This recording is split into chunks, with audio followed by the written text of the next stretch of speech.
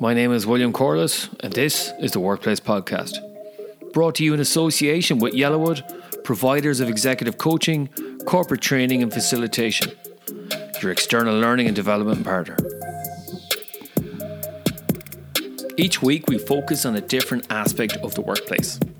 We hear from guest speakers who will be subject matter experts, who I believe are incredibly talented at what they do.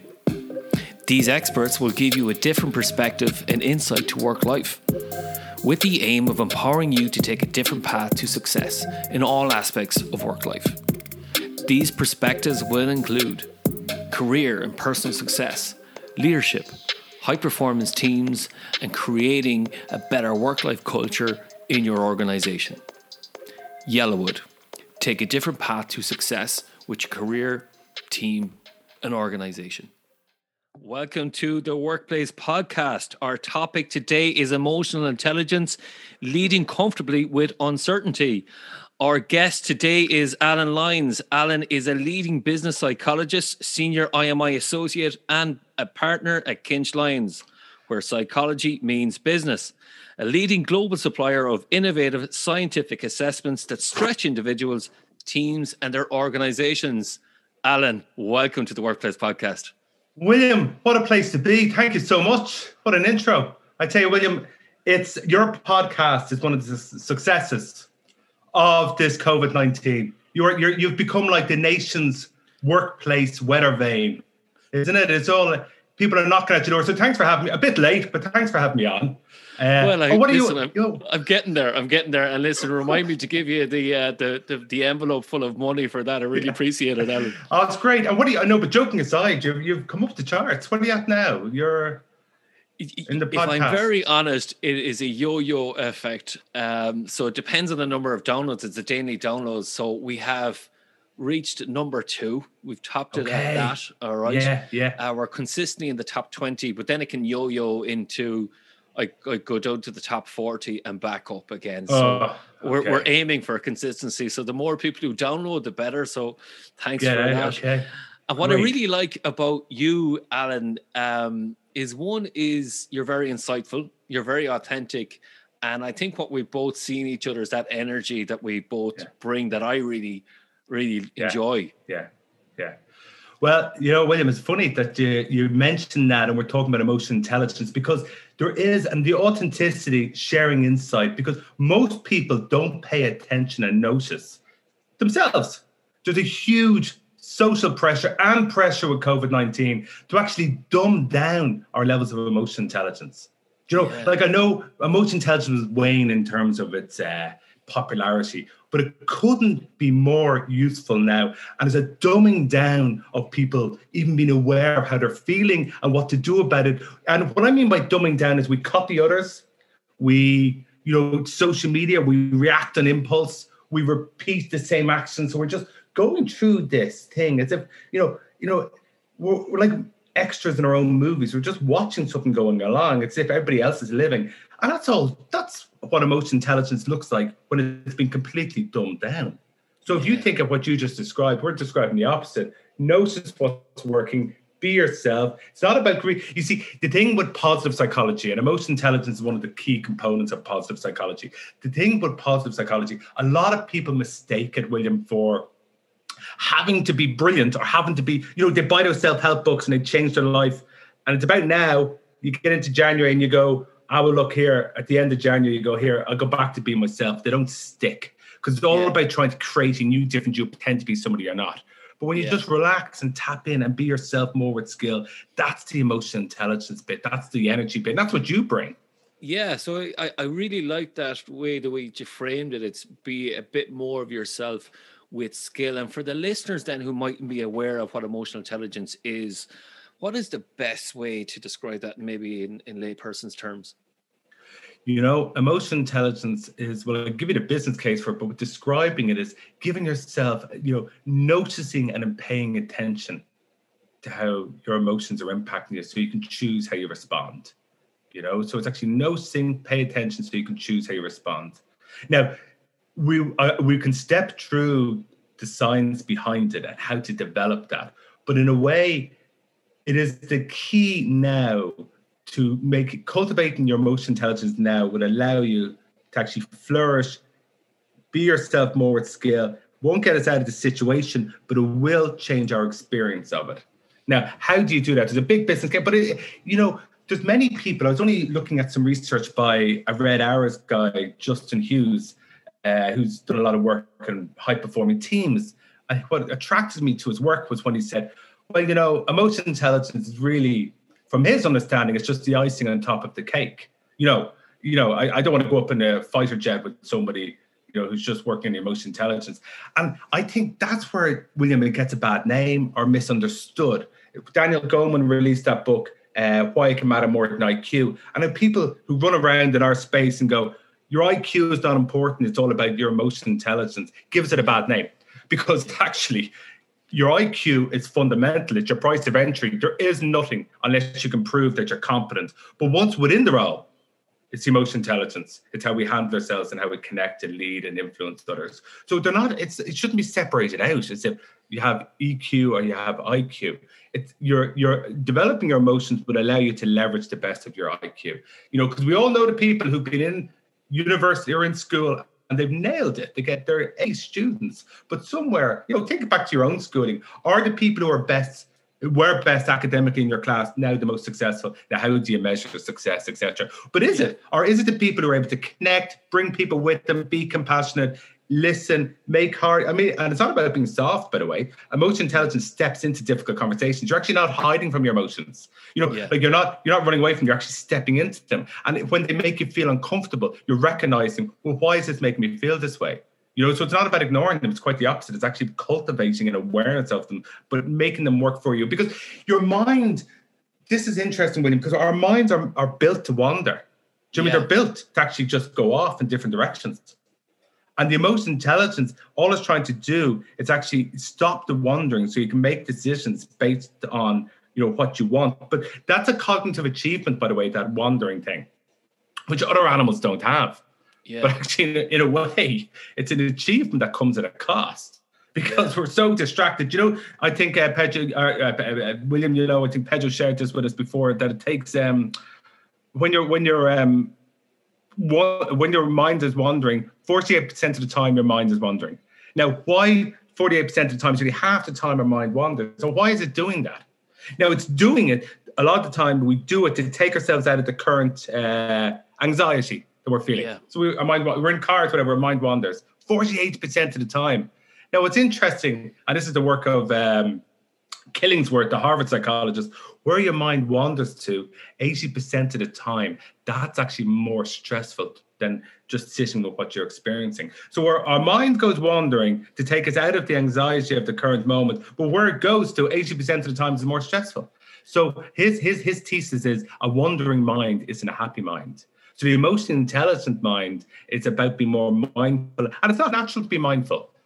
We're not built, our brains are actually not built to be mindful. So it's something that's really important, and probably more because, they'll talk about meditation being the direct route to developing emotional intelligence. That's not the panacea, but it is, because you're more aware of your emotions and you're more aware of the impact they're having on you. Because if you think about COVID-19, William, it's turbocharged the internet. It's left us in a leaderless world. And we have people who are more engaged now at Amazon.com than they are with the Amazon rainforest. Everybody's so distracted, just going along with the flow, but not actually even having an awareness of, well, it's just what I want. Back to man's search for meaning. Nobody has any idea if actually, taking awareness of what is the contribution I want to make? Why am I here? We're just sleepwalking through life. And that's one good thing about COVID-19 is that it's made people more aware and more thoughtful about actually what do I want? Yeah. And you talked about emotional intelligence there and how you might explain it. And I think where emotional intelligence for me, if I was to explain it, is what are the emotions that are contributing to my behavior, to my triggers, to my anxiety? And it's becoming more aware of sometimes, well, what are the values that are being, overstepped or, being impacted on me? And again, this is where we talk about, I suppose, leading comfortably with uncertainty then is, well, where does this bring us? Where is that how do we become more resilient when we are uncertain, and I think there's a piece here for leaders, but Yeah. also for followers then is we need to have that presence as leaders to communicate in a way that is that mental toughness and that that presence of mind, that we're aware of other people's emotions. Because if we lead without that presence of mind of knowing where people are at, well, then you're not going to lead a company successfully. Yeah, absolutely. And William, you've nailed a great definition there. Noticing your triggers, being aware of when something doesn't feel right. And you mentioned your values, because the way they talk about work-life balance being a work 50% of the time, it don't work 50% of the time, which isn't a good definition of work-life balance. It's more, a better definition is, are your values aligned to what you're doing? Like you could actually, work 2 hours a week and have a bad work-life balance if your values are misaligned to what you're doing. So once you get your values aligned to what you're doing, well, first of all, you feel like you're not working. And that's why you get the young people doing 100 hours a week and you think, Jesus, terrible work-life balance. They're flying it. There's no emotional or mental strain on them at all, because they're doing something which is completely aligned to their values. And that's where the emotional intelligence bit is so important. Because most people start with training and development around how do you influence somebody? How do you, be more assertive or step into courageous conversations, which is great. But if you haven't started underneath the bonnet, as you're talking about there, your values, knowing your triggers, because everybody's are different. And people will give you useful information, but it's based on their values and what works for them. Now, and that's like those self-help books. But what's more useful is if you tap into what works for you and slowing down so you notice your values. And even the fact you said there, you start to notice your triggers and your emotions, and especially if things are impacting you negatively. Well, most people don't notice when they're stressed. That's the very nature of it. You'll never get somebody who goes, when you say to me you're stressed, no, they only notice afterwards when they have a burnout or it goes too far and they actually feel overwhelmed. They realize, Jesus, I was very stressed. So even from you there saying you practice it to know your values, be mindful and notice when you're feeling a bit of a trigger. Well, that's a sign of emotional intelligence, because actually just plowing through and being very unaware of the impact it's having on you, then it, overwhelms you eventually. So that's a sign of emotional intelligence. Now, it is helpful to be aware of when you're being made feel a bit awkward. However, but you don't really have to pay attention to feeling awkward, because your brain will keep telling you. It's hardwired to notice problems. What you do need to pay attention to, though, is the positive emotions. Yes. When do I feel okay? And if Martin Seligman, the father of positive psychology, came up with the idea of the appreciation journal. So just like you've been aware of your triggers when something feels a bit off and it's misaligned to your values, equally it's useful to actually keep an appreciation journal where each evening jot down the opposite of that. What went well today that I would like to see continue? Because your brain will notice and focus on what you tell it to do.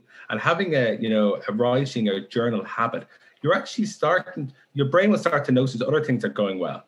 But if you predominantly keep going, have no awareness, your brain will just keep giving you more feedback about you have to keep going faster on what you're not doing well, which is less useful for you. And there'll always be something else that you're not doing well. We don't know. In our world, William, we're always trying to help people get better. But as you know, people are very bad at noticing any progress. Because even when if you're coaching somebody, they'll give you goals and you'll complete that contract with them. But then you bump into them a year later. You go, how's everything going? I go, Jesus, terrible.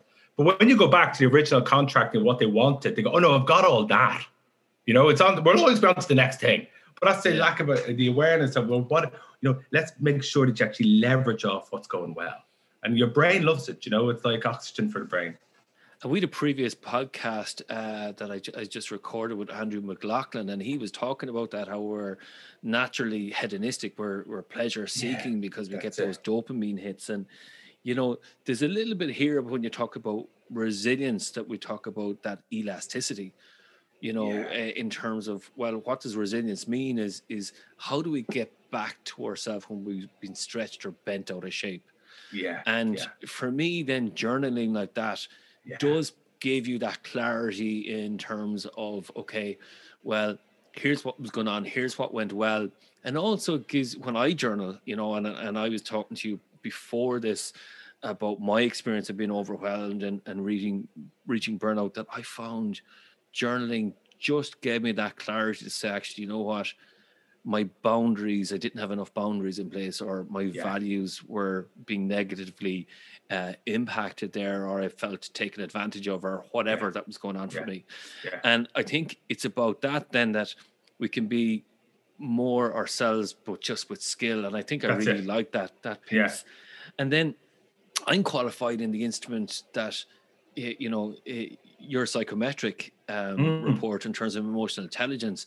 And there's many different factors then as part of that, isn't it? That can give us insight to say, okay, well, is it emotional regulation, or is it the way I make decisions or whatever? So can you tell us a little bit about that in terms of how... And just, William, just to speak to what you were talking to there as well about the journaling, is that, what's important now, and we're seeing it in psychology, because what we do as psychologists, as coaches, is we create psychological distance for people. Yeah. Like we give them space between, and that's why I think, geez, that's amazing. I never thought of that. And it's not amazing. Well, it is amazing, but they're thinking about it. We're not doing anything amazing. We're just giving them a space to hold. But the problem nowadays is nobody has any psychological distance, because we're all going through the same thing together. So that creates even more importance for what we're talking about. Now, there's many frameworks with emotional intelligence. Even here's the interesting thing: even discussing emotional intelligence makes you more emotionally intelligent. So if I'm discussing with you with your coach, you kind of go, that doesn't make any sense. But it actually does, because I'm becoming more aware. Because I was even picturing William there, you scribing it, each keeping your journal, getting clarity of thought. But I'm becoming more aware. I instantly started thinking about the impact of my journaling has on me, or what it makes me feel. So even discussing this area makes you become more aware. And as Carl Rogers says, change happens where the awareness is. Now, the framework, or having a psychometric, that's the science behind it. It's useful in terms of the conversation it allows us to have. I work in psychometrics, I'm a psychologist, but I'm more interested in it in a way of being allow us to have a conversation. There's even evidence to show by taking an emotional intelligence assessment, scientifically validated one, you're becoming more aware. Because even by answering the questions, that's an intervention. And then it's the feedback session where it's really powerful, rather than the data insights within itself. So the one we look at is the EQI2, originated from Reuven Bar-On, the Israeli-American psychologist, who in the early 80s was actually looking at items that measured attention deficit disorder. Right. And then he actually went, Jesus, you know what? Never in psychology have we looked for items for well-being. It's all just items for negative emotions. What's going wrong in their lives. And that led to a big shift and going, well, how would you measure that? And emotional intelligence came out of that. Daniel Goleman popularized it. And then the EQI2 will be considered the scientifically most validated measurement of emotional intelligence, but really it's the best one for coaching and training. That's why we use it. I use it myself, which is great. Yeah. Oh, yeah, absolutely. And again, like with all psychometrics, when they get a bad name, it's because they're used maybe just as a piece of data. But we have to engage people around that. It's a bit like Corn Ferry and McKinsey and all these, but they're mad with their data and their insights. But they kind of throw a lot of data at people, but they don't tell you what to do about it. We're there engaging people around that data and insights. So we're, making a value, making a difference by doing that. So I really think that's, for coaches and people in our space, we're making a phenomenal difference with coming out of that data. Now, in the emotional intelligence, there's 5 areas. There's self-perception, knowing yourself.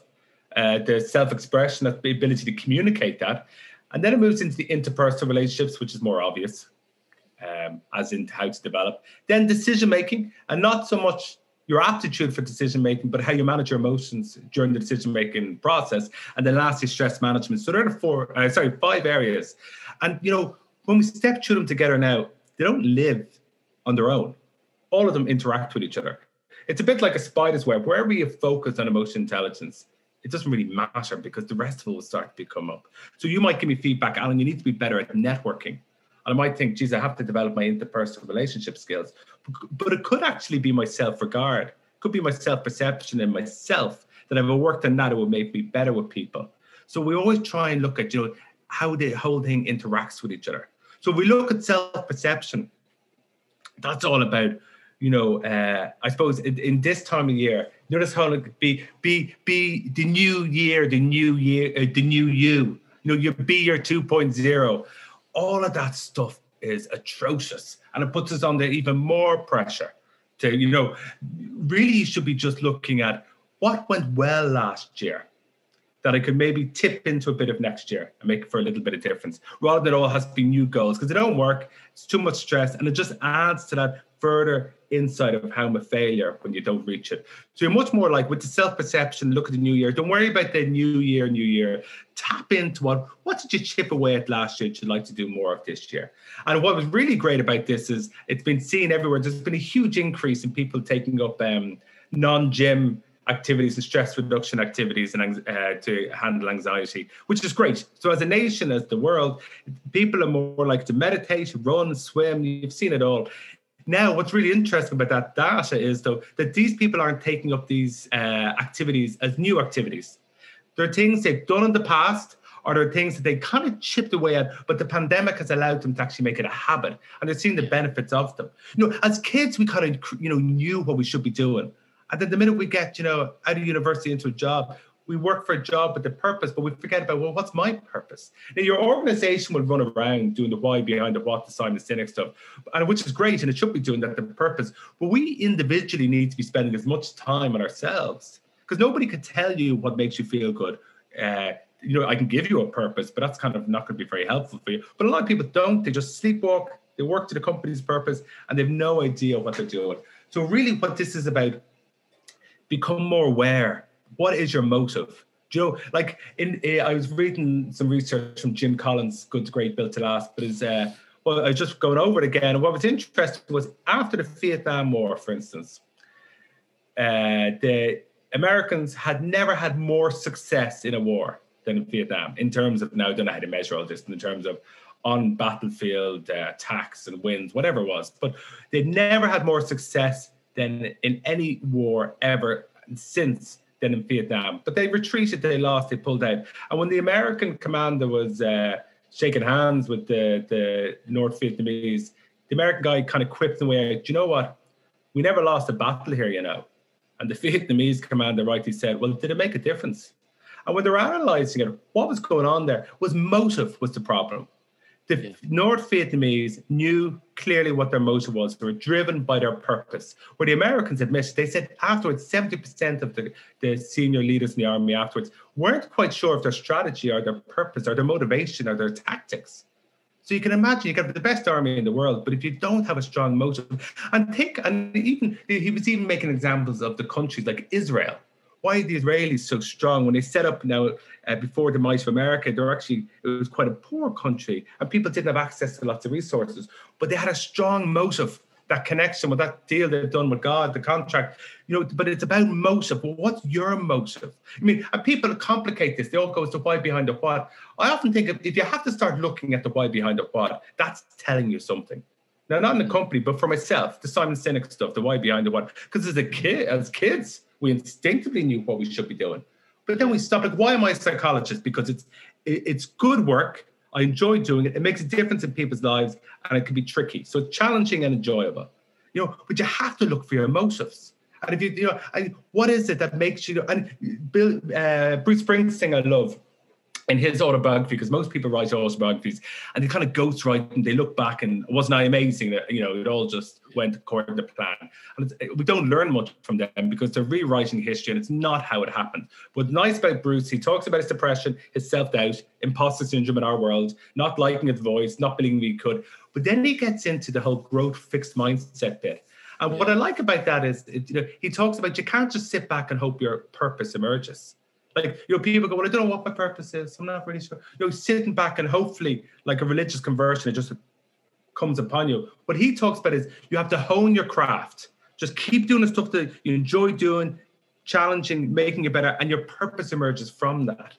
So you hone your craft and your purpose emerges. And that's much more useful because you have so many people sitting back waiting. Well, I never knew what my purpose was, or I never. But it doesn't come upon you sitting on the couch. You got to keep going.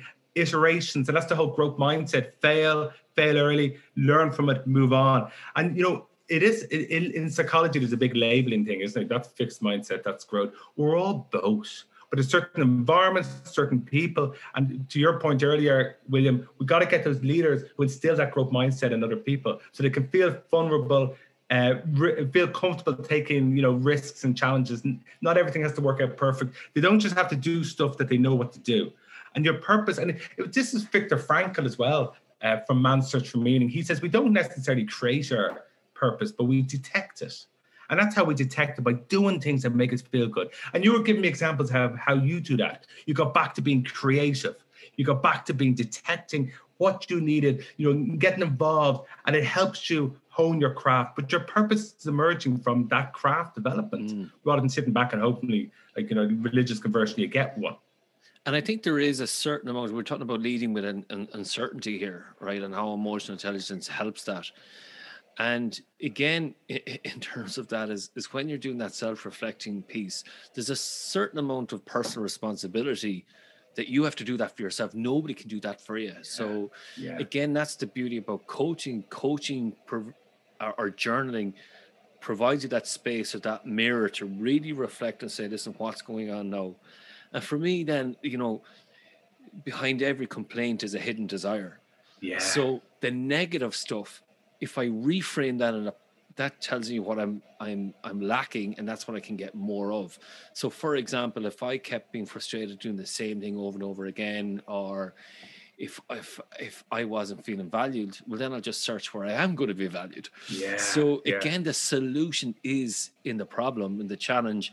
We just need to reframe it in a way that I suppose is useful for us, so we can move closer and get more understanding of where we're at. So the solution is actually in the challenge, it's in the struggle. And I think that struggle piece, I think, is important. It's a bit like I did a coaching course before, and this lady, and I know you're going to read a poem later on, this lady, Rita Herson, at the very end of the coaching program talked about the butterfly, and it was a poem about a butterfly. And in terms of coaches, is that if a butterfly is in the cocoon, and if the butterfly, doesn't, if we help the butterfly try to get out of the cocoon, right, we haven't developed that strength to flourish, to be ourselves. And sometimes there's a beauty in that struggle, isn't there? To really become the best version of ourselves, because then you really know you want something, you've worked for it. So there's something about that struggle that we need to get more comfortable with. And often when I do leadership development programs, I talk about being comfortable being uncomfortable, and that's the whole thing about leading with uncertainty, isn't it? Big time. William, you've nailed so much there, and it's back to being comfortable not having all the answers, but giving something a crack. Because we're built in the fixed mindset, you'd never do that. You only do what you know you can do. And if you think about Thich Thach Yan, the Zen Buddhist monk, has that lovely mantra I love, or the slogan, no mud, no lotus. The lotus is enlightenment, where everybody feels better, but you can't get there without going through the mud. And you've just been describing that, the challenge. And Carol Dweck, the Stanford psychologist who did all the research in the growth mindset, she did a similar one. When you come back in the evening and you say to your kids, did you have a great day? Aren't you wonderful? Feeding narcissism, making them, it's all about you, blah, blah, blah. But she had a nice twist in that. She goes, you know what? When you go home in the evening, what a good one to do with your family is, go, who had a good challenge today?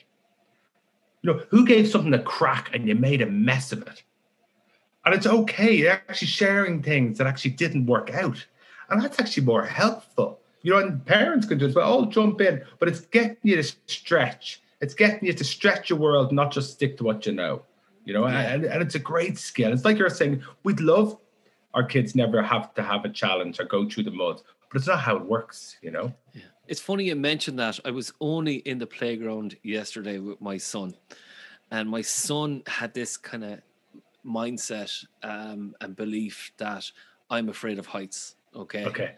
And then I started saying, and I did bribe him, right? But we were going to the top of this rope ladder, and ever since he was small, he would never go to the very top.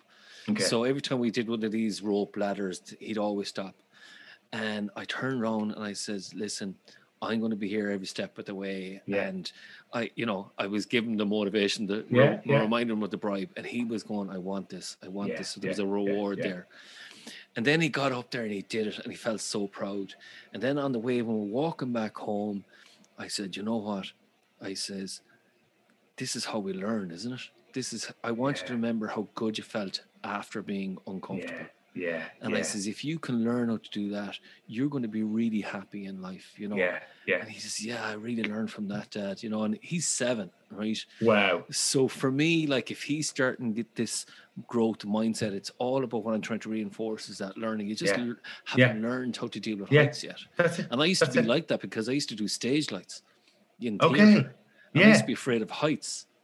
And then I was a complete risk taker with heights because I just learned how to handle it. And I think that's the whole thing with uncertainty is we just need to learn how to live with it. Yeah. And as step leaders, into it. it's like that's what I'm trying to, I suppose, impart with my son. It's just that learning mindset to say, and I was saying to him, I said, listen, we just need to learn how we're thinking about it, learn to breathe when we're in that situation, and learn what our thoughts are and learn what are unhelpful thoughts. Yeah.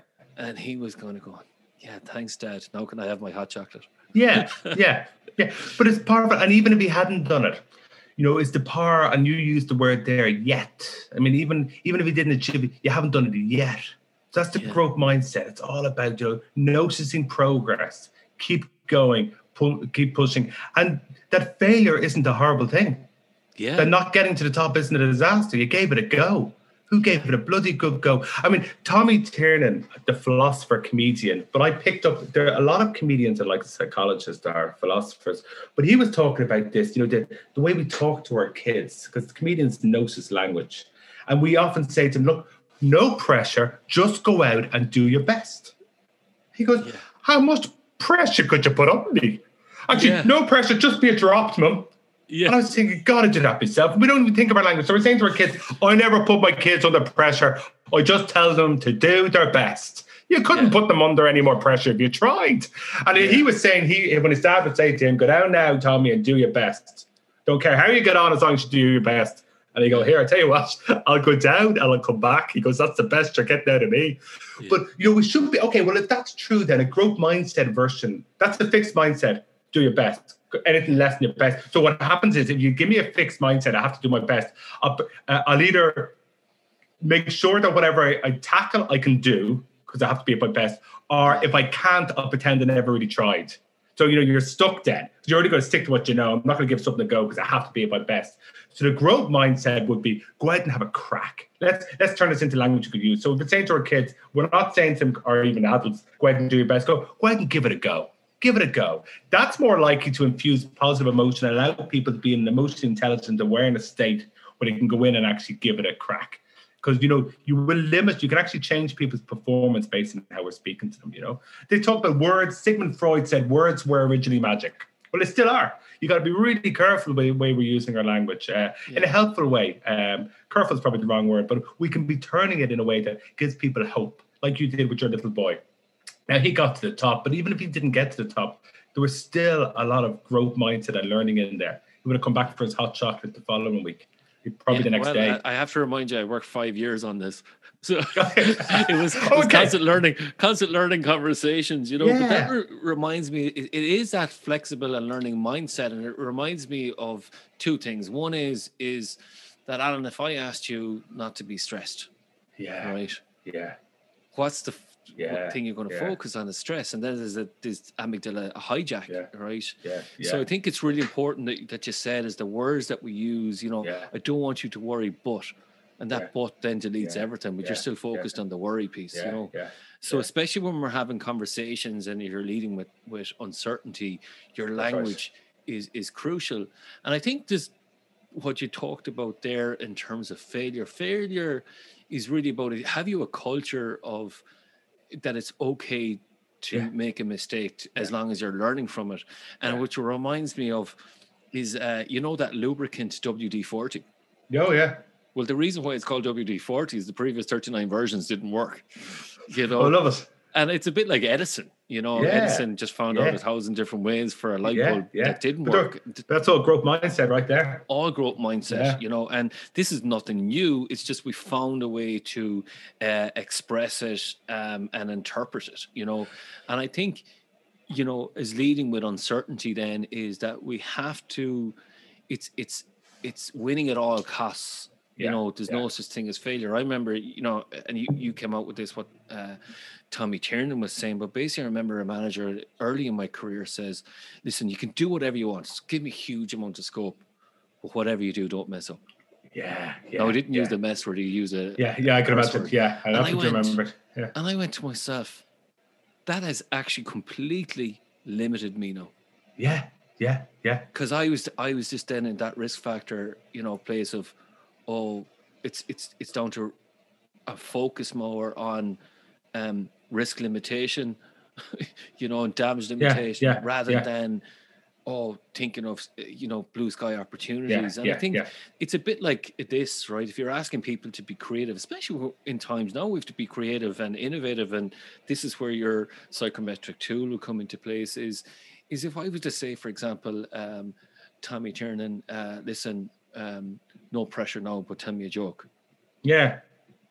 Gee, you're not going to be, you're not going to be very creative. So if you go into a meeting and you start saying, listen, I want your 10 best ideas now, and we're going to lead ourselves with certainty out of this situation, we're not really creating an innovative environment, do we? Yeah.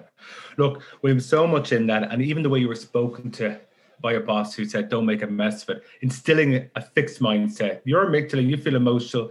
And we all know what it feels like when you think somebody's doubting you. You start doubting yourself. Even in that environment, we can actually feel it. I mean, I can work well, or should I say, okay, if somebody puts a fear of God into me. Control and command makes me fearful. I can still get stuff done. It just happens to not be very good stuff. It's done out of fear. It's when my brain isn't working very well. Or I'm feeling anxious. I'm feeling low emotional well-being and intelligence. And what's interesting, when language is so important, we got to talk about the language of hope. You got to talk about what could be. You got to talk about, like Napoleon Bonaparte said, being a leader is about being a dealer in hope. It's easy to talk about the problems, but leadership is about stepping into the discomfort, being comfortable with the uncertainty. And that's what a leader does, even if you're not very clear. And it's just, have a strategic bet on something. It doesn't even have to work, but be very definitive about what it is that good looks like and where we're going to go. Being a pessimist, and I think this was the Tversky, the Israeli psychologist, said, being a pessimist and pointing out why something can't work, he said, in the end of the day, it just means you suffer twice. So being hopeful, and that's fuel. Hope is fuel, and it's a whole psychological capital of hope. And that's how we speak to ourselves. So he could have, and hope is how you instill a growth mindset or not, or the fixed mindset. Just like you said with that leader, I remember working with a team. I used to do a lot of sports psychology, and I remember the team dropped a division, a rugby team, and you could see the manager was very, the coach was upset and irritated by his players, which made them play even worse. And I was, so he got me up and he asked me to look at the communications within the team. But I actually noticed it wasn't the team communication at all. It was his. And even his body language, he was allowing them to see that he was disappointed in them. And that, didn't help them. So I said to him, look, I gave him my observations. I said, look, when you're going out and you're playing your next game, I said, just say something hopeful, something positive. Leave them with a message that you believe in them and that, things can get better. And as he was leaving the door, he kind of, because he knew I was there, he kind of clocked me. He goes, oh, Jesus, this is the bit where I have to say something. And if they're playing at this level, they can't be very effing good. So if you think about that, he was trying to instill them with the growth mindset, but even at the very end, it clipped into a fixed mindset. So, and what would you say to someone then that they say, listen, as a leader, that leader is over-optimistic? If you have the pessimists or the people, the realists in place, what do you think they would say? Well, you know what? Every pessimist will say, I'm not a pessimist, I'm realistic. And realistically, a solution might exist, but a pessimist isn't going to find it because they don't bother trying, because they don't think there's any reason. Optimistic people are always, optimism in the way we're using it, smart optimism, or the way it's used within emotional intelligence, it's not just Pollyanna and sit back and hope everything's okay and let's be hopeful.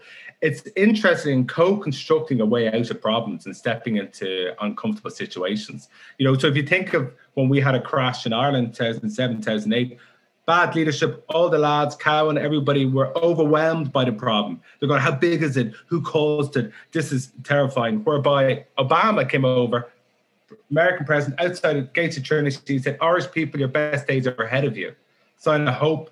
or what could be, so the language. And so it wasn't, you're still going after the same problem. You're just more interested in what we're going to do about it and how to handle our emotions during it. Because if you're fixing a car or a machine, everything we're discussing here, William, is irrelevant. You don't have to worry. It doesn't have feelings. It doesn't have emotions. In fact, you'd be stupid to take the approach we're talking about today. You get under the bonnet, you check the engine, you check the battery, whatever it is. Difference is there's emotions with people, and we have to learn how to manage them. And that's why it's different. So, using optimism, it's not just being Pollyanna. It's quite problem-centric in a way, but we're just interested in what we want to do about the problem rather than becoming paralyzed by it. And William, you said something important earlier as well about learning and the growth mindset and with the journey you've been on with your son, etc. Well, that's important to point out with emotional intelligence in general. Yes, there are certain people who might be naturally good at this stuff. We always had the word like over the years, that person's charismatic, or they got a certain way with people. They're just good at influencing. They bring people with them. They're great listeners, whatever it was. But that's all emotional intelligence. We've always known people who had heightened emotional intelligence. In many ways, it's an old wine with a new label. The only difference in what we're talking about now, William, is we're actually saying, you know what? It's a set of developmental skills that anybody can get better at. So we're not seeing it as, just the kind of, the X factor. Yes, somebody might have it, but all of us can develop within the space of emotional intelligence. And that's why it's interesting. That's why it's exciting, because anybody can get better at this space, developmental process. That's why we're looking at it. Yeah. And for me, for example, a couple of years ago, I was explaining to you that I wanted to create that development skill to be more creative. So that's where I introduced Lego and the drawing with the visual facilitation, and you were admiring my handwriting on posters and stuff like that. Yeah, it's great.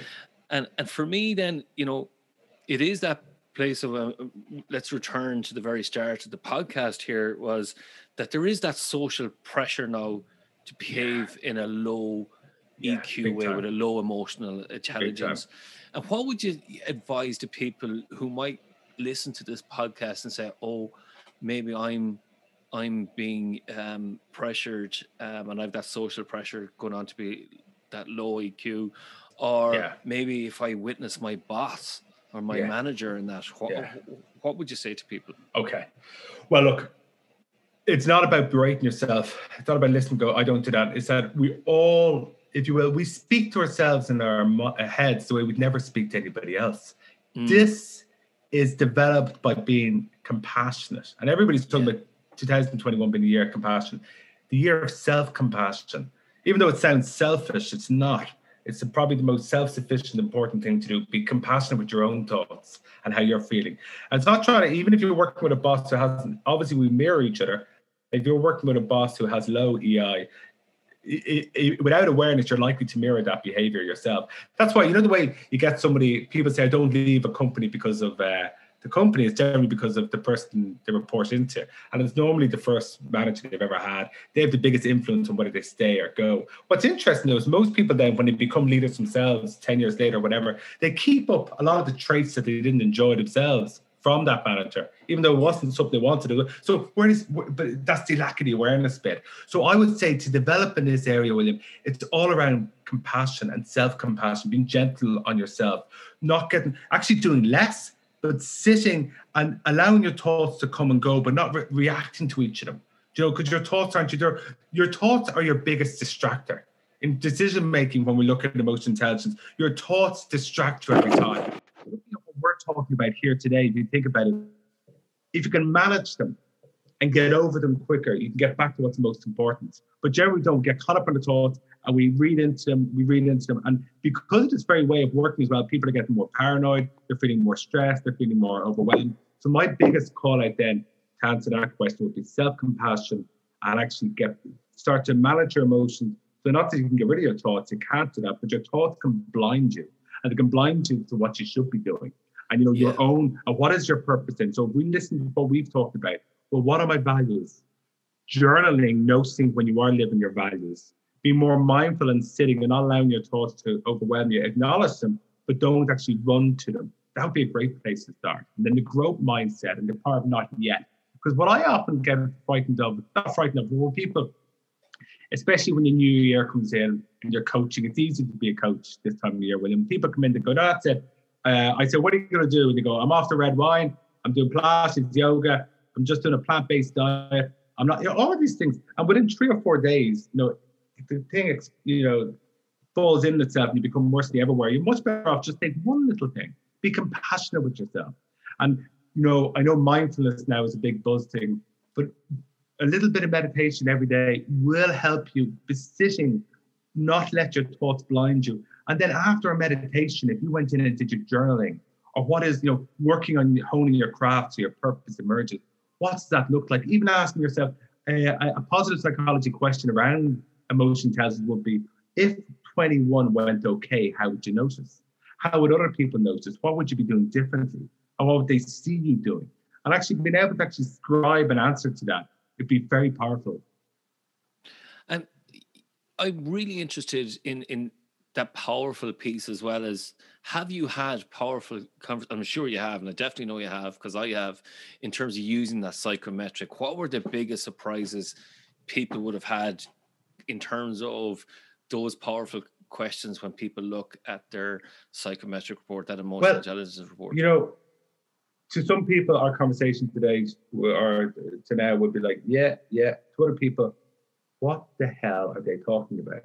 And I think a lot of that's bandied around with emotional intelligence as well. Because when you coach people and you say to them, what would you like from a time together? A lot of times people would say, oh, it's a real buzzword at the moment. Oh, we need emotional intelligence. And you go, okay, that's great. And what would be different for you when you have this emotional intelligence, like this thing you've come here to develop? What difference will it make to your life? A lot of times that's when people stop and they go, look, to be honest with you, I don't even know what it is.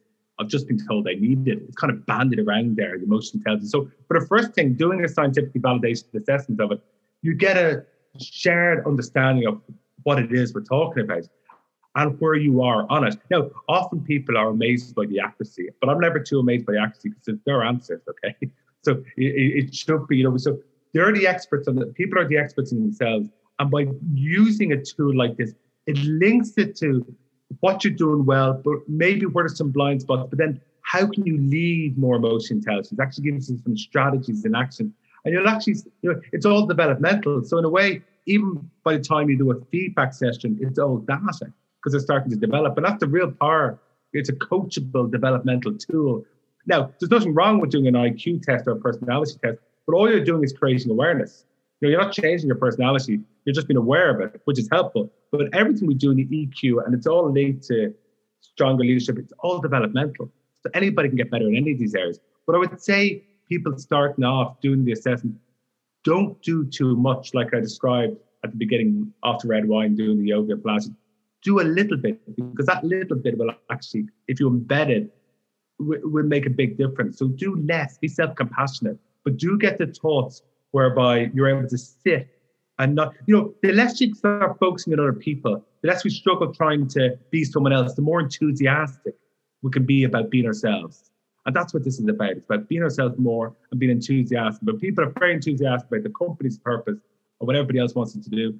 And we sleep through the West. And it's as if, one day I'll get around to that. But the only thing you get around to one day is you die. Do you know what I mean? It's just around the corner. We all act as if we're going to be here for ages. We're nearly gone. This is nearly it. And then when we're about to die, this was a palliative care nurse in Australia. She did some great research.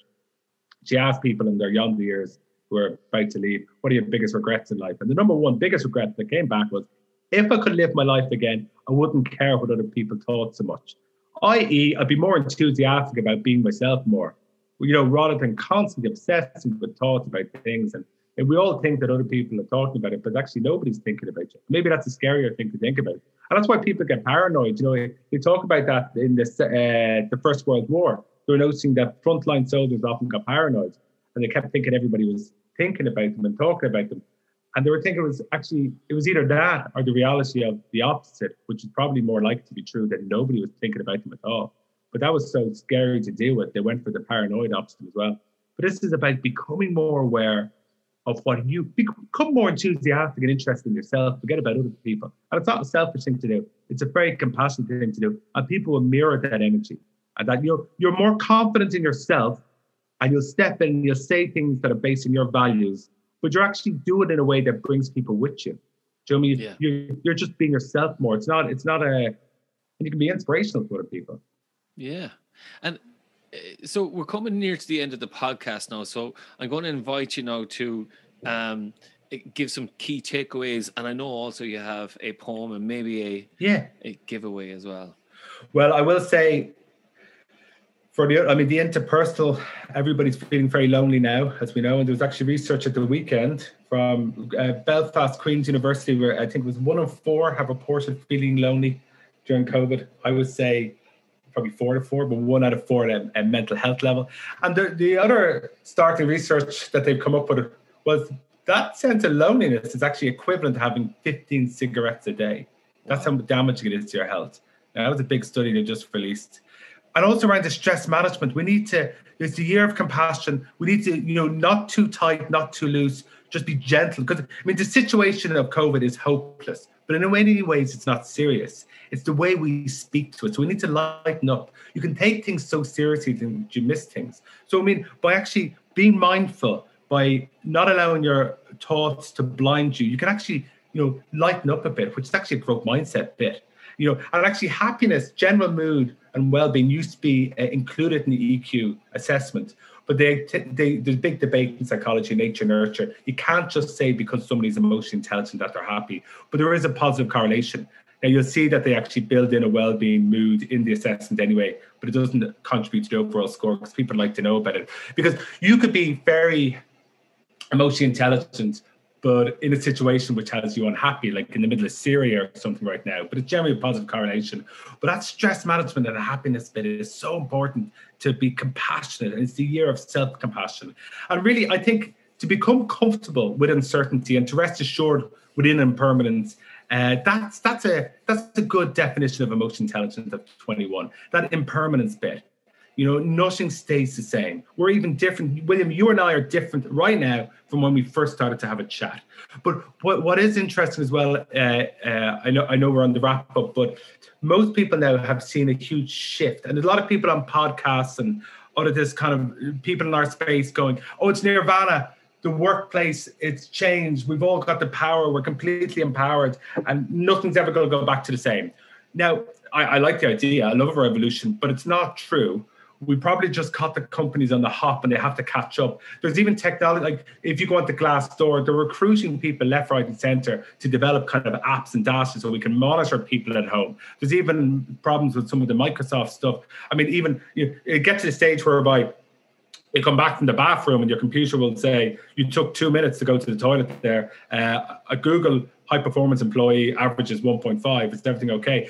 So it's all this Snoop technology. We're just in a space where people haven't caught up in this. So I don't think, we grab certain bits of it, but I think people are going to feel very much controlled and looked at. So being emotionally intelligent around all this space is so important, and coming up with norms and new ways of working from home and a new kind of communication contract. So that was a weighty way to finish it, but being comfortable with uncertainty and rest assured with impermanence is a good definition of emotional intelligence. Now, I want to read you a little poem. Now, most people might switch off when they hear this. It's a pithy little poem by a guy called William Corless Williams. He was a physician in the 20s. And he used to kind of, on the back of prescriptions, he'd jot down in between his patients, he'd jot down little poems. And this one apparently was written when a young girl he had been seeing had passed away. And he was obviously in a bad place. And he went over and he was looking at the window of his GP practice. And he wrote this called The Red Wheelbarrow. So this is The Red Wheelbarrow by William Corless Williams. The Red Wheelbarrow. So much depends upon a red wheelbarrow glazed with rainwater beside the white chickens. And if you get the sense from the impermanence of everything, the sense of amazing impermanence from that poem, it's strangely reassuring. COVID is impermanent. We all are. We're all here just for a little journey and waking up. It really is about waking up and being more aware. As kids, we're naturally awake. What I'd like to do is offer as well, William, a carrot or emotion intelligence assessment for one of your listeners. How would you like to, how will we have a competition around that, William? What's the best way? So I think the best way is for you to come up with a question and then to email you directly. How about that? Come up with a question and email us directly. Okay, very good. So okay. What would the question be? The question will be, what is, you got to look for bright spots, okay? What has been your biggest bright spot of COVID-19? So what has it changed, but changed in a useful way? What has been useful about it? I know all the issues with it. We know all the problems, and it's not over yet. But what has been potentially a bright spot? Like those people who went back into the meditation, the open sea swimming, the cycling. What is your one? That doesn't have to be, it could be anything. It could be that you noticed something more, that you've heard something, or you've learned something about your kids, or something about yourself within it. So if you just jot down one bright spot that you've had, and we will do the winner from that. And the winner will get an EQ assessment and a complimentary feedback session with one of our chartered psychologists. And the feedback session is where you'll have the real fun. That's where the magic happens, because it's not just the data, but it's the conversation around the data. That's brilliant. Thank you for being so generous, Alan, and thank you very much for coming onto the podcast today. If people were to contact you then, Alan, how might they do so? Well, kinchlyons.com or info@kinchlyons.com. You'd be able to get us. Now, I'm hoping as well, William, that you made me a little bit nervous at the beginning when you said your podcast is in and out of the charts. So I'll be looking for it after you launch this, but I assume it might go further down the charts. We'd be looking for a spike. Oh, we'll definitely get a spike. Great. So, Alan, that's all we have time for today. Thank you so much for coming on to the Workplace Podcast. William, great to be here. Keep up the good work. Thank you. That's it for this episode of the Workplace Podcast. My special thanks to this week's guest for a wonderful discussion. If you want to get in contact with the podcast about a workplace topic or a particular challenge that you're facing, contact me via Twitter at Different Paths. You can also connect with me on LinkedIn, William Corless, Corless, or go to my website, www.yellowwood.ie. Yellowwood, your external learning and development partner. Provider executive coaching, facilitation, and training. Take a different path to success with your career, leadership, team, and organization.